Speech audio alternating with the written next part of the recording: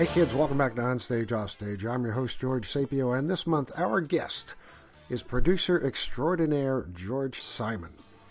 George works out of New York City, has been in and out of Broadway offices for years making things happen, and now runs their own production company called Black Coffee Productions.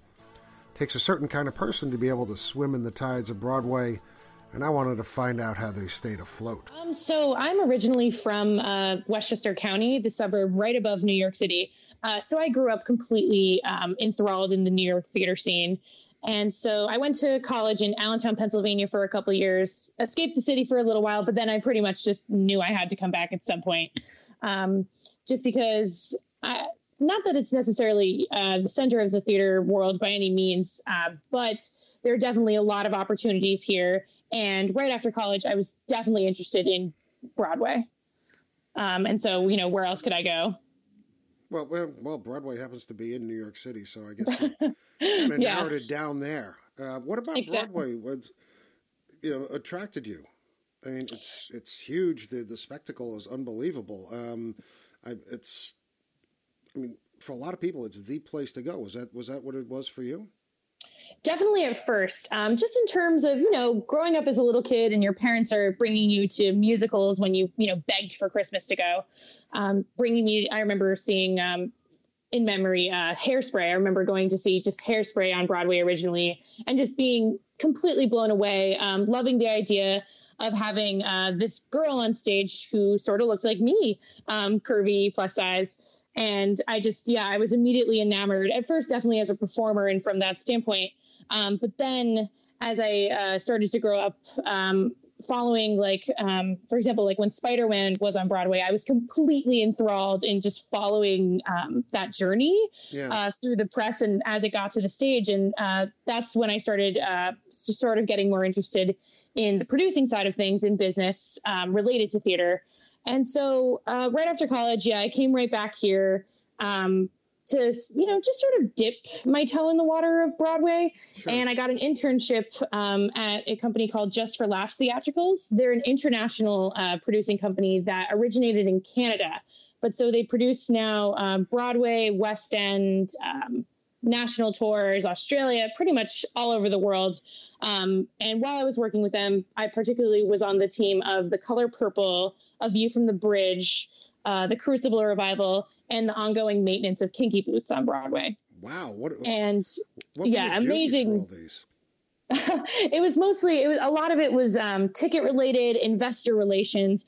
I was pretty much trying to make sure the investors for these Broadway shows were happy, treated well throughout the process, informed, as well as doing just random tasks for the show itself, opening night preparations, email handling, pretty much anything executive related.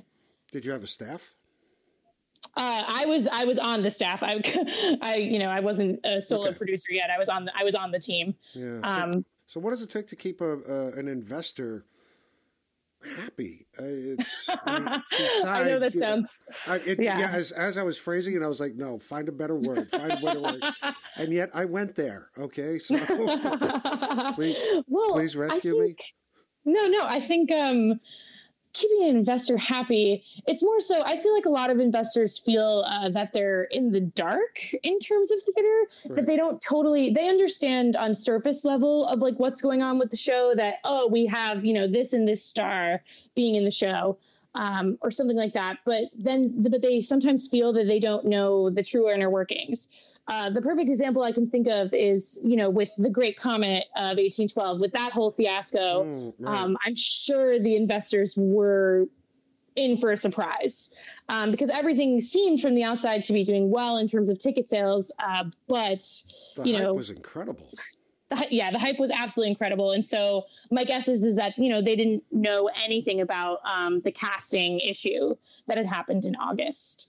And for me, that, in terms of investors, that's not really the way to go about it. Right. You have to sort of be as honest I would say as honest as you can with them, just because, it is a money and it's a huge risk. It's their money. Broadway is a complete risk all the time, pretty much. You have Hamilton and you have a couple of surprise things, but mostly, it's a big risk. And so, yeah, being honest, being upfront. And then I think the other thing is having them involved with the process as much as they can be. So, of course, a lot of investors only end up coming to opening night or something. But if you can have an investor come to a dress rehearsal or to the press rehearsal in like a rehearsal studio rather than on stage, I think it just sort of cultivates a more warm and transparent sort of feeling. Yeah. And I think it's something that producers are learning that they have to work on, especially as investors are getting younger. There are more millennials who are now interested in participating in theater and that sort of thing. And, in the social media world, I think they can expect it on that side too, if that makes sense. No, that makes perfect sense. From what I'm gathering from what you're saying, it seems a lot of these investors are non-theater people looking to invest in theater. A, is that true? And B, why would they want to invest in theater if they're non-theater people? I would say that's mostly true. I think the reason to invest, well, okay, if I can be completely honest here, a lot of times when producers are bringing investors on their team, sure, there are investors who believe in the particular show, but a lot of times it's also investors who believe in the particular producer and have cultivated a relationship with this person, trusting them with either, previous projects or seeing other successful work that they've done. I think it's sort of, for non-theater people specifically, I think there's sort of this glamorous sort of facade related to it. Not that it's necessarily unglamorous Broadway, but when you're working in it, it just becomes work. Right. But for an outsider to theater, I think they see red carpets. I think they see cast parties, and it's exciting for them to be able to participate in that. Sure. And to feel like they're part of that. I would say that's a huge appeal to non-theater people, because I think, there is a general understanding that it's a risk and you're most likely not going to make your investment back. So then why do you do it? Right. Is it to feel that, there's something social in it?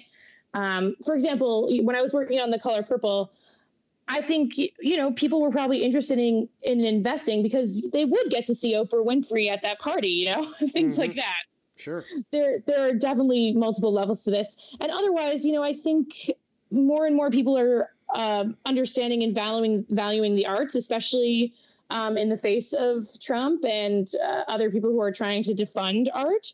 And even though Broadway is just, one faction of art, it is a place where people who have a lot of money that they can expend can actually help get some really interesting work on stage. Gotcha. You brought up a subject which I was wondering if I should get into or not, but since it's there already, let's throw it out and see what happens.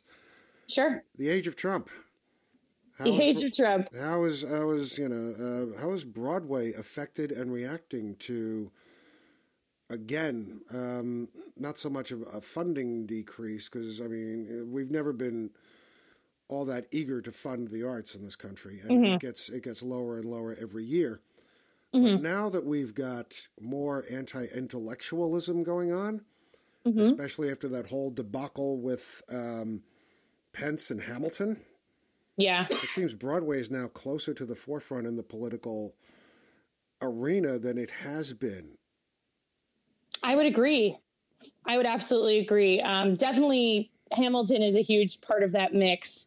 But I think it's gotten to the point where Broadway shows are potentially realizing their power in this, because of course, because it's something, they can be so long-standing. I think there's a certain sort of queerness that's always going to be attached to theater, and to actively be participating in an art that encourages and celebrates queerness in this time is almost just an act of protest in itself. For drag queens to be performing on a Broadway stage in kinky boots is, and even though it's fun and it's, silly sometimes, it is protest in a way. Sure. Yeah. Which is odd. It's 2017. We should have gotten farther than that. Of course. I absolutely agree with you. And it's interesting because in the age of Trump, of course, you also see, and, you know, we were planning on talking about this anyway, but, Right. you know, you see politicized issues entering just the workforce on Broadway. I think, you know, sexual harassment particularly is a huge issue in the Broadway industry, as well as, I mean, all branches of entertainment, as we've, you know, found out Right. from headlines recently, though, you know, people haven't been talking about it as much in the theater scene specifically. So let's get into this. Let's talk about it a bit. Sure. I mean, it's you know, it hit the front pages with a smack, you know, when Kevin Spacey was outed himself in a particularly exquisite bad timing stunt. It's I never knew there was a way to come out, you know, in a bad way, you know, but it was pretty unfortunate. Yeah, which takes away nothing from the man's, you know, talent and success. But again, victimization is still obviously rampant, and other people are now being accused of acts that had been unmentionable before. So, from your point of view, what's going on here? I mean, is it going to get worse? Is this a situation that's going to help the situation get better? I'm certainly hopeful that it can get better, as long as we continue to be active in spotting it and being aware of our workforce, that sort of thing. I'd love to tell a quick story. I was working as a GM, or actually, no, I was a company manager at that point for a general management office in Manhattan a couple summers ago. And I was at my lunch break one day, but I was still in the office and I was working, and my higher up had gone out for the afternoon, and, you know, I was sorting through headshots, that sort of thing. I think we were in the middle of a casting session, and he came back from his break and put a headshot right in front of me on my desk. And I was like, oh, who's this? What's this? And he said, oh, you're going to give that actor a call back. And I said, oh, did he, you know, come in an audition? What was the deal? And he said, oh, well, we just essentially, we had sex, and so I'm going to give him a call back. And I was like, I sort of retorted back with, is he going to be cast? And the person responded, oh, probably not. And this is not exactly harassment per se, because they did have consensual sex, as I can believe, but it's sort of it's crossing a line in terms of what I think is acceptable in like the workforce and in the office, and not, especially, you know, with the idea of that this person wouldn't even be considered to be cast, but, you know, oh, we're still going to give them a call back. And, you know, for me, that's just really it was just shady, and it made me completely turned off to the office, and I left once the summer was over, essentially. And so as a GM and as a producer, I have a very strong urge to make sure all of my spaces and anything that, you know, my sight and hands touch, I want it to be as safe and as comfortable for people as possible, and for people to not have to be put into those positions of saying, oh, well, I'll get a call back if I, you know, sleep with this person, or because it's inappropriate. And I think we need to collectively be on the watch. And I think there's a couple of ways to, you know, do this in your own space. One is, of course, you know, listening and listening to the victim at all times, and taking conscious steps. In terms of a larger scale, I heard there were potentially talks of making it a rule to have all auditions be filmed. And I completely agree with this idea. All union auditions, whether it be SAG or Actors Equity Association, right, to be filmed, to make sure that there's no sort of shenanigans going on in the casting room. Exactly. Yeah, it seems to me like a very, very good idea. I mean, on several levels, the least of which being we can go back and look at that guy from Thursday at 2:00 and see if, you know, we want to use him. Oh yeah. It serves multiple levels, and it creates jobs, you know, for people to film.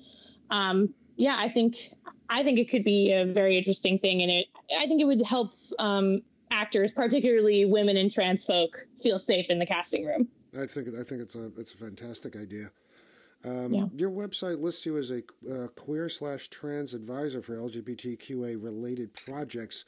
And since we're already touching upon this subject, can we talk more about your work in that area? Absolutely. So I came out as originally just queer in college, and then in the last couple of years, I was sort of figuring out my own gender identity. I identify as genderqueer, and I use they/them pronouns. Mm-hmm. And so as I was coming to my own sort of realizations with my identity, I've also started seeing the problems that queer and trans people face in the theater and entertainment industry. And so I thought, as a producer, I'm meeting lots of people. I'm meeting casting directors, I'm meeting directors, I'm meeting production companies.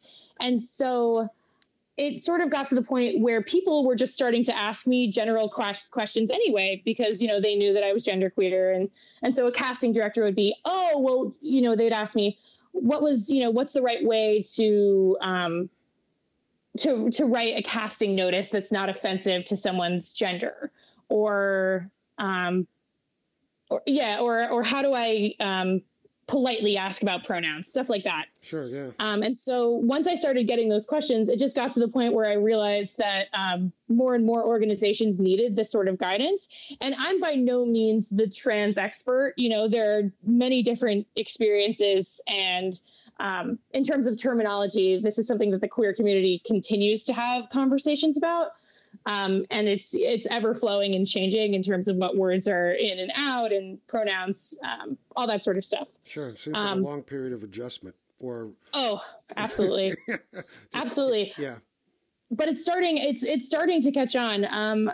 Actors Equity actually had, it was like a 3-day weekend intensive for trans actors specifically to talk to casting directors. So stuff is happening. Specifically, I've advised in the past Stephanie Clapper Casting. That's a off-Broadway and regional casting office in the city, as well as just individual projects here and there. Okay. Yeah, it seems the issue has expanded. The shades in the rainbow have multiplied over the past 10 years at least. And, absolutely. Well, yeah, it's a question of respect. It's a question of dignity. And we've taken a very simple thing of being able to address somebody simply by how they appear. And now we have to know who they are and how best to address them because of who they are. So it does get a little confusing, and especially for white cis males, because most of us have never had to deal with this sort of thing before. But for sure, yeah. I mean, and I think it's generally just a common courtesy thing.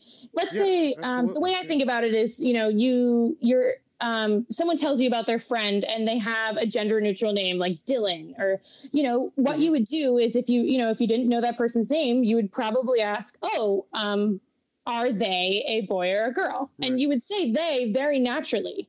And it wouldn't even come to mind, that, that was altering anything. It's, you just say it normally. But for some reason, when I tell people that my pronouns are they, them, it can be such a hang up in terms of grammar. I mean, even my mom, just trying to get my mom to get the concept. She's like, but it's plural. And I'm like, but it's not. Yeah. It's not necessarily plural. It doesn't have to be plural. Well, the rest of us have to wrap our brains around assigning a plural to an individual. Yes. And it's we will slip up at times.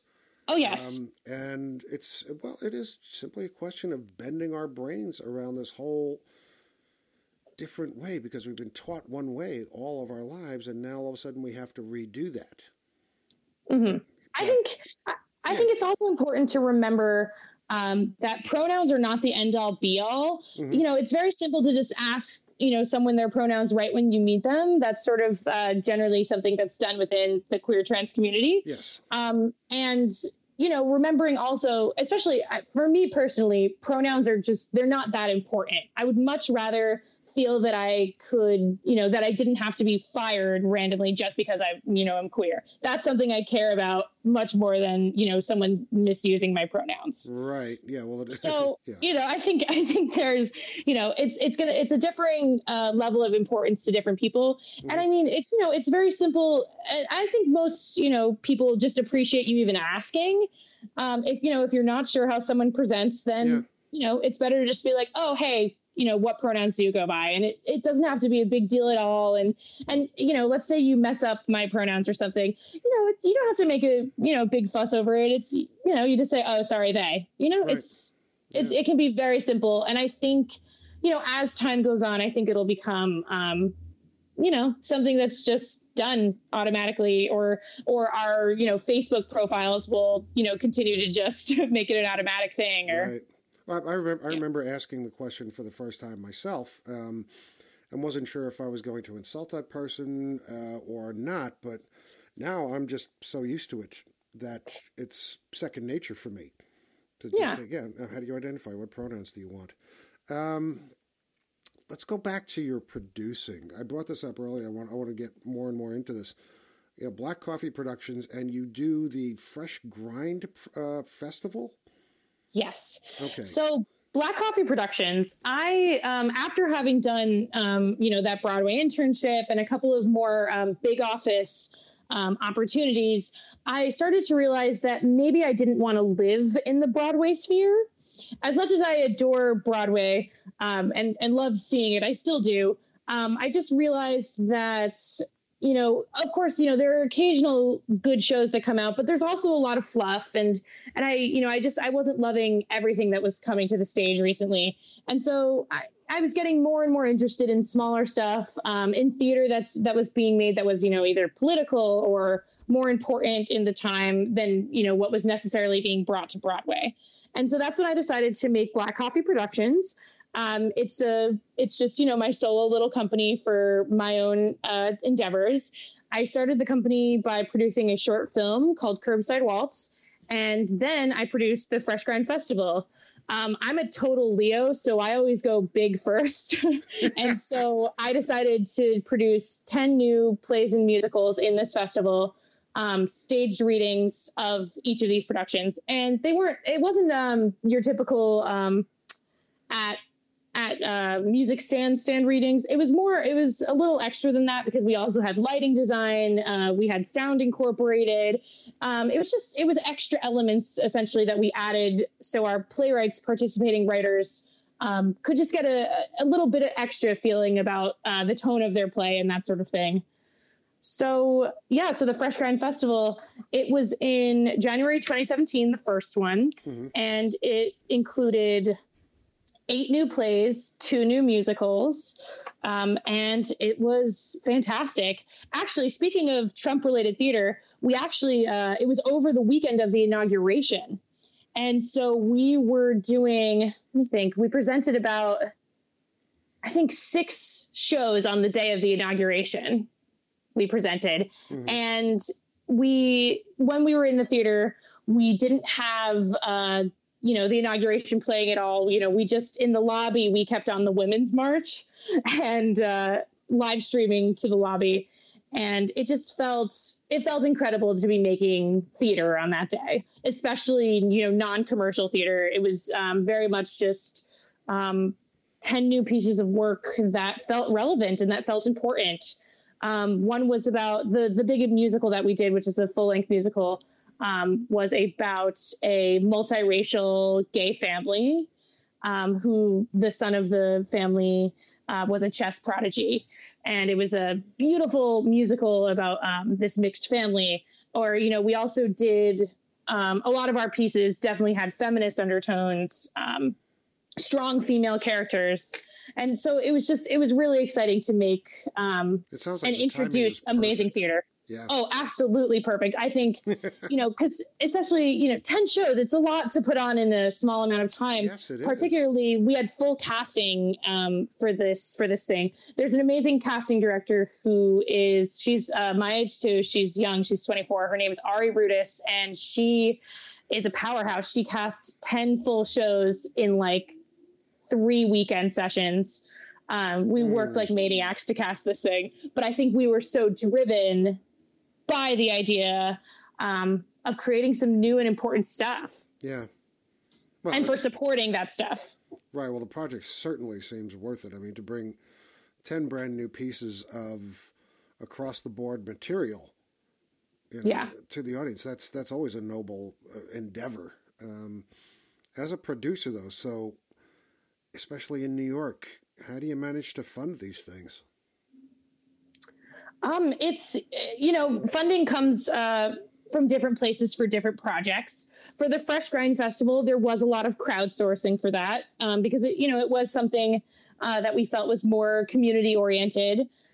So there was some crowdsourcing and a couple of private investors for that one. But then, of course, for bigger projects, you don't go and fundraise on Indiegogo for Broadway. So Not yet, it's you don't. Yeah. Not yet. Well, they tried. Ken Davenport did do it with the Godspell revival, but no one's tried to do it since. Gotcha. But no, I think and I think the other thing is, you have to. New York City is always going to be expensive. Mm-hmm. You have to look and creep into the corners to find the resources that you can, because it is out there. It is doable.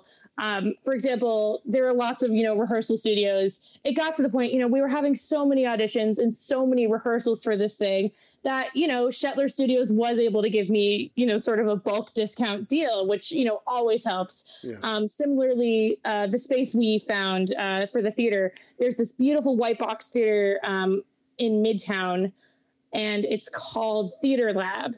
And their rental prices for a Midtown facility were just absolutely in line with our budget.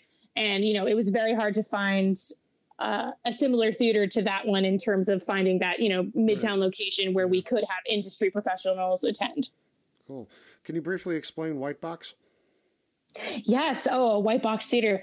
It's a totally mind-blowing experience because, everyone only really knows the Black Box Theater, but a White Box Theater is it was a complete white room, a square box. It had movable seating for ours, but I think, it probably depends on the space, but pretty much it has a totally different vibe because lighting has a whole new power to it. When you're lighting in a black box, it pretty much just falls on the actors and, the black sort of absorbs the rest of the light. Yeah. But when you're lighting in a white box, the entire room becomes enveloped in whatever light you choose to use. And so it just creates a totally different tone. It was also amazing in terms of projections. You can project anything on a white box. We did one sci-fi play called Deeper Alexandria that was by a playwright named Emerson F.D. And in that play, it was about two artificial intelligences communicating with each other. And while we did that play, there was computer code that was being just projected all around them. And it was really cool, but you wouldn't be able to do that in a space that's not completely white. Seems like a heck of an experience. I mean, it must be reflective as all get out. And I'm definitely trying to wrap my mind around a white box. Especially because lighting designers, always tell actors and costume designers, no white on stage, because it is so shocking to the system in a lot of way. Yeah. But yeah, I mean, a white costume draws all the attention. Yes. Yeah. But if you're in an entirely white space, then your players tend to really stand out on it, almost as if you were drawing, like a cartoon character on a white piece of paper. Mm-hmm. The way that they stand out in sort of a different way. And so I don't think Theater Lab's a very specific space. And we definitely had some challenges because not every piece is going to be perfect in a white box. Some pieces were better fit for the space than others. But the correct piece can really be spectacular in there, depending visually. Depending on the tone of the piece and that sort of thing. Yeah, it's you must have to help to rethink your entire staging. So is there going to be a fresh grind this coming January? There won't be one this upcoming January. I'm currently, I'm engaged. And so I'm in a spot right now where we're not quite sure what our next step is. And so there will be a Fresh Grind Festival. It just doesn't have a date yet. Gotcha. Well, I would definitely so details forthcoming. Let me know. I want to come see this. Oh, for sure. Okay, last couple of things, and then I will let you go. Sure. Let's move like 1,200 miles to the west to the heart of barbecue country. Yes. Yes, Kansas City, or to be more precise, Olathe, the Midwest Dramatist Conference. There's a piece on your blog that says 3 things I learned, which I want to touch on also. But I met you because you were on one of the 2 panels that was adjudicating, I guess, or critiquing, I'm going to say, or commenting on. Let's say commenting on. Half of what turned out to be 44 short plays. Yeah. Now, I can see commenting on a couple of plays in one day, but to go through 22 in a couple of days, I mean, that must have been a mind bender. How do you keep your perspective? It was definitely exhausting. I will say that, but I think the way I tried to keep my perspective is in between each play, I really tried to wipe my slate clean. I, would try to get some water. I would try, to just take a couple minutes to like sit and, set up for every play I did, I had a page in a notebook. And so I would take a moment to reset, have a blank page, look at that blank page for a minute.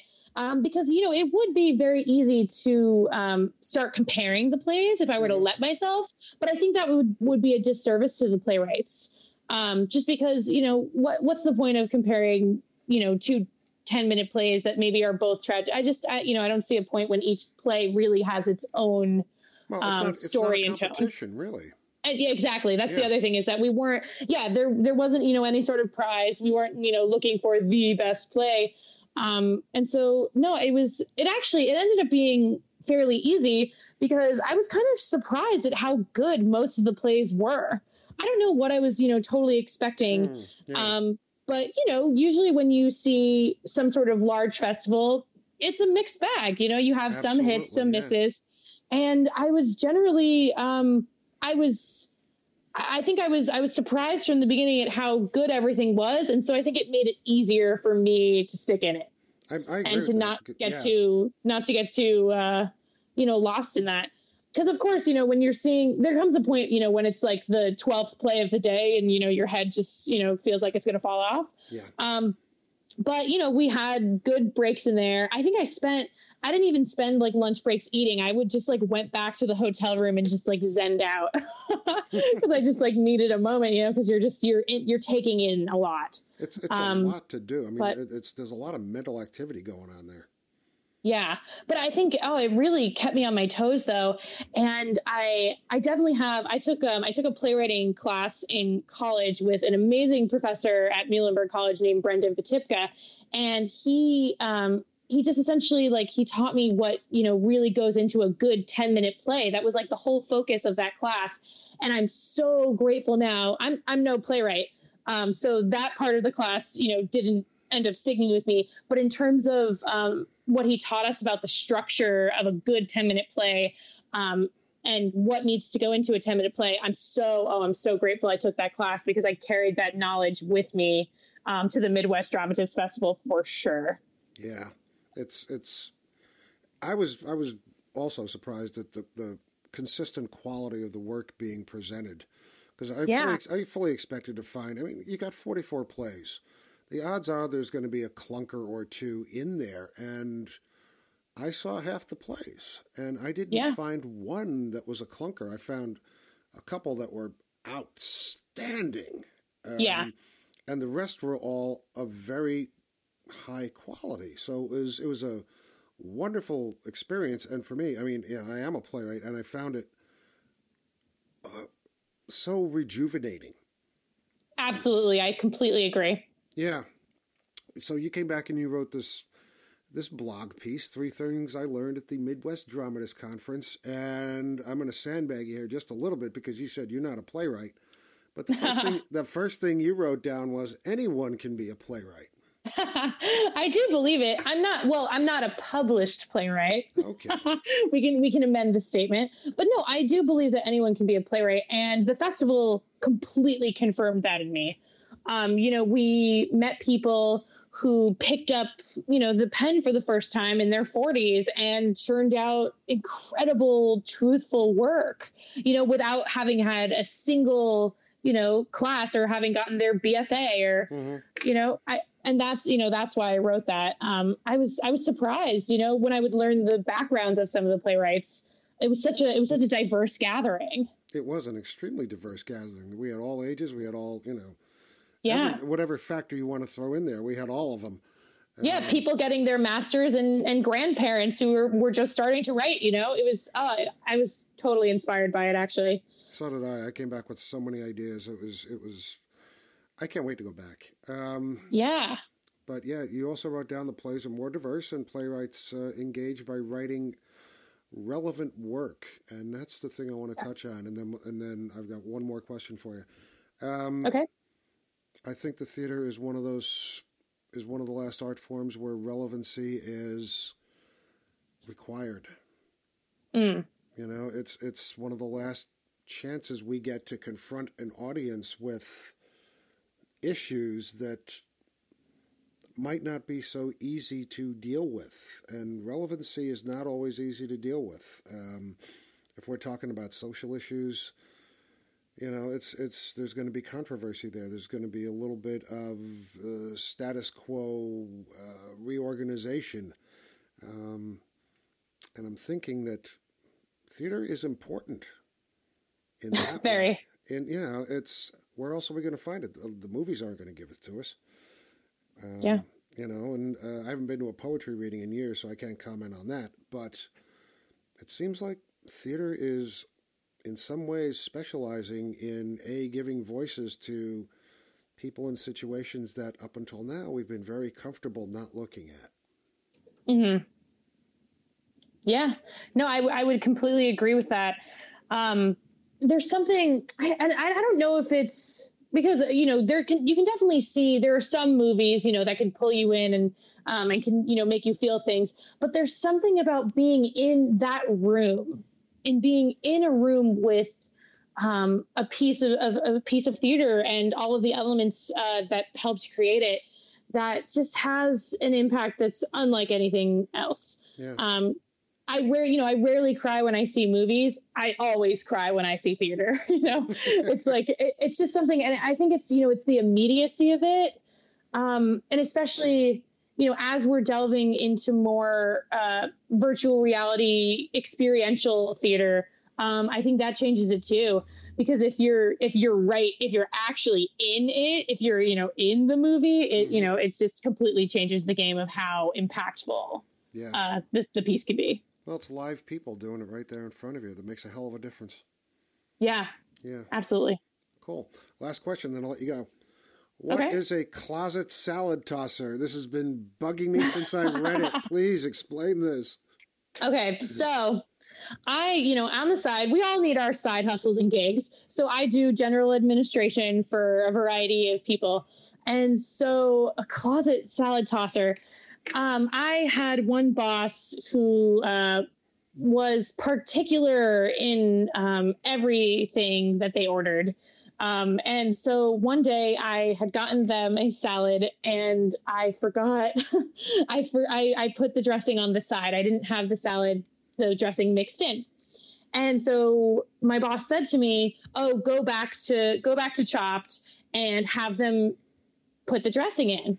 And I just thought that was the most ridiculous thing in the world because, it's just dressing. You just, you pour it on and, how much is there to do? This guy was too lazy to put the dressing on. It wasn't even lazy. The excuse that they said was that it was like, that like they didn't have time to do it, which to me was the silliest thing, because I often saw this person on their cell phone, just fiddling around, and like, you don't have time to pour on salad dressing. So I just thought that was the most ridiculous thing. And it was a rainy day, and I really just did not want to go back to the salad place. So I stepped into the closet, I opened the lid, I poured on the dressing, and then I just sort of shook it quietly, with the lid back on for a minute, waited there for an extra minute to, make it seem that I had gone downstairs, and I gave my boss the salad, and there was no complaints. So my closet tossing was efficient. Oh my God. Is that not the silliest thing you've heard? I know. When you're an administrative like assistant to crazy people in New York, it changes the game in terms of the stuff you have to go through and like the ridiculous behavior you see. Oh and I can write a play about it. Well, yeah, me too. Well, I'm also thinking that there's probably somebody out there who would have brought it back to the store and had them do it. I maybe would have, maybe would have if it was a different day or if I was in a different mood, but nah, that day I just thought that was the silliest thing. Oh my gosh. Well, thank you, George Simon, for being here and talking with us and having so much fun. Thank you, George. It was a total pleasure. Hey kids, thanks for listening to Onstage Offstage. Onstage Offstage is produced monthly, and all of our shows can be found at onstageoffstage.org and also on iTunes. If you enjoy what we do, please recommend us to your friends. Don't forget to like us on Facebook and follow us on Twitter at OnOffStage. And if you are a theater artist with an upcoming project of interest or work in a part of theater we haven't covered yet, or know of someone in the theater world who'd make some great chat, please send us a note at info@onstageoffstage.org. Onstage Offstage believes in and advocates for a world where all people are free to live their lives as they wish, in peace and without fear.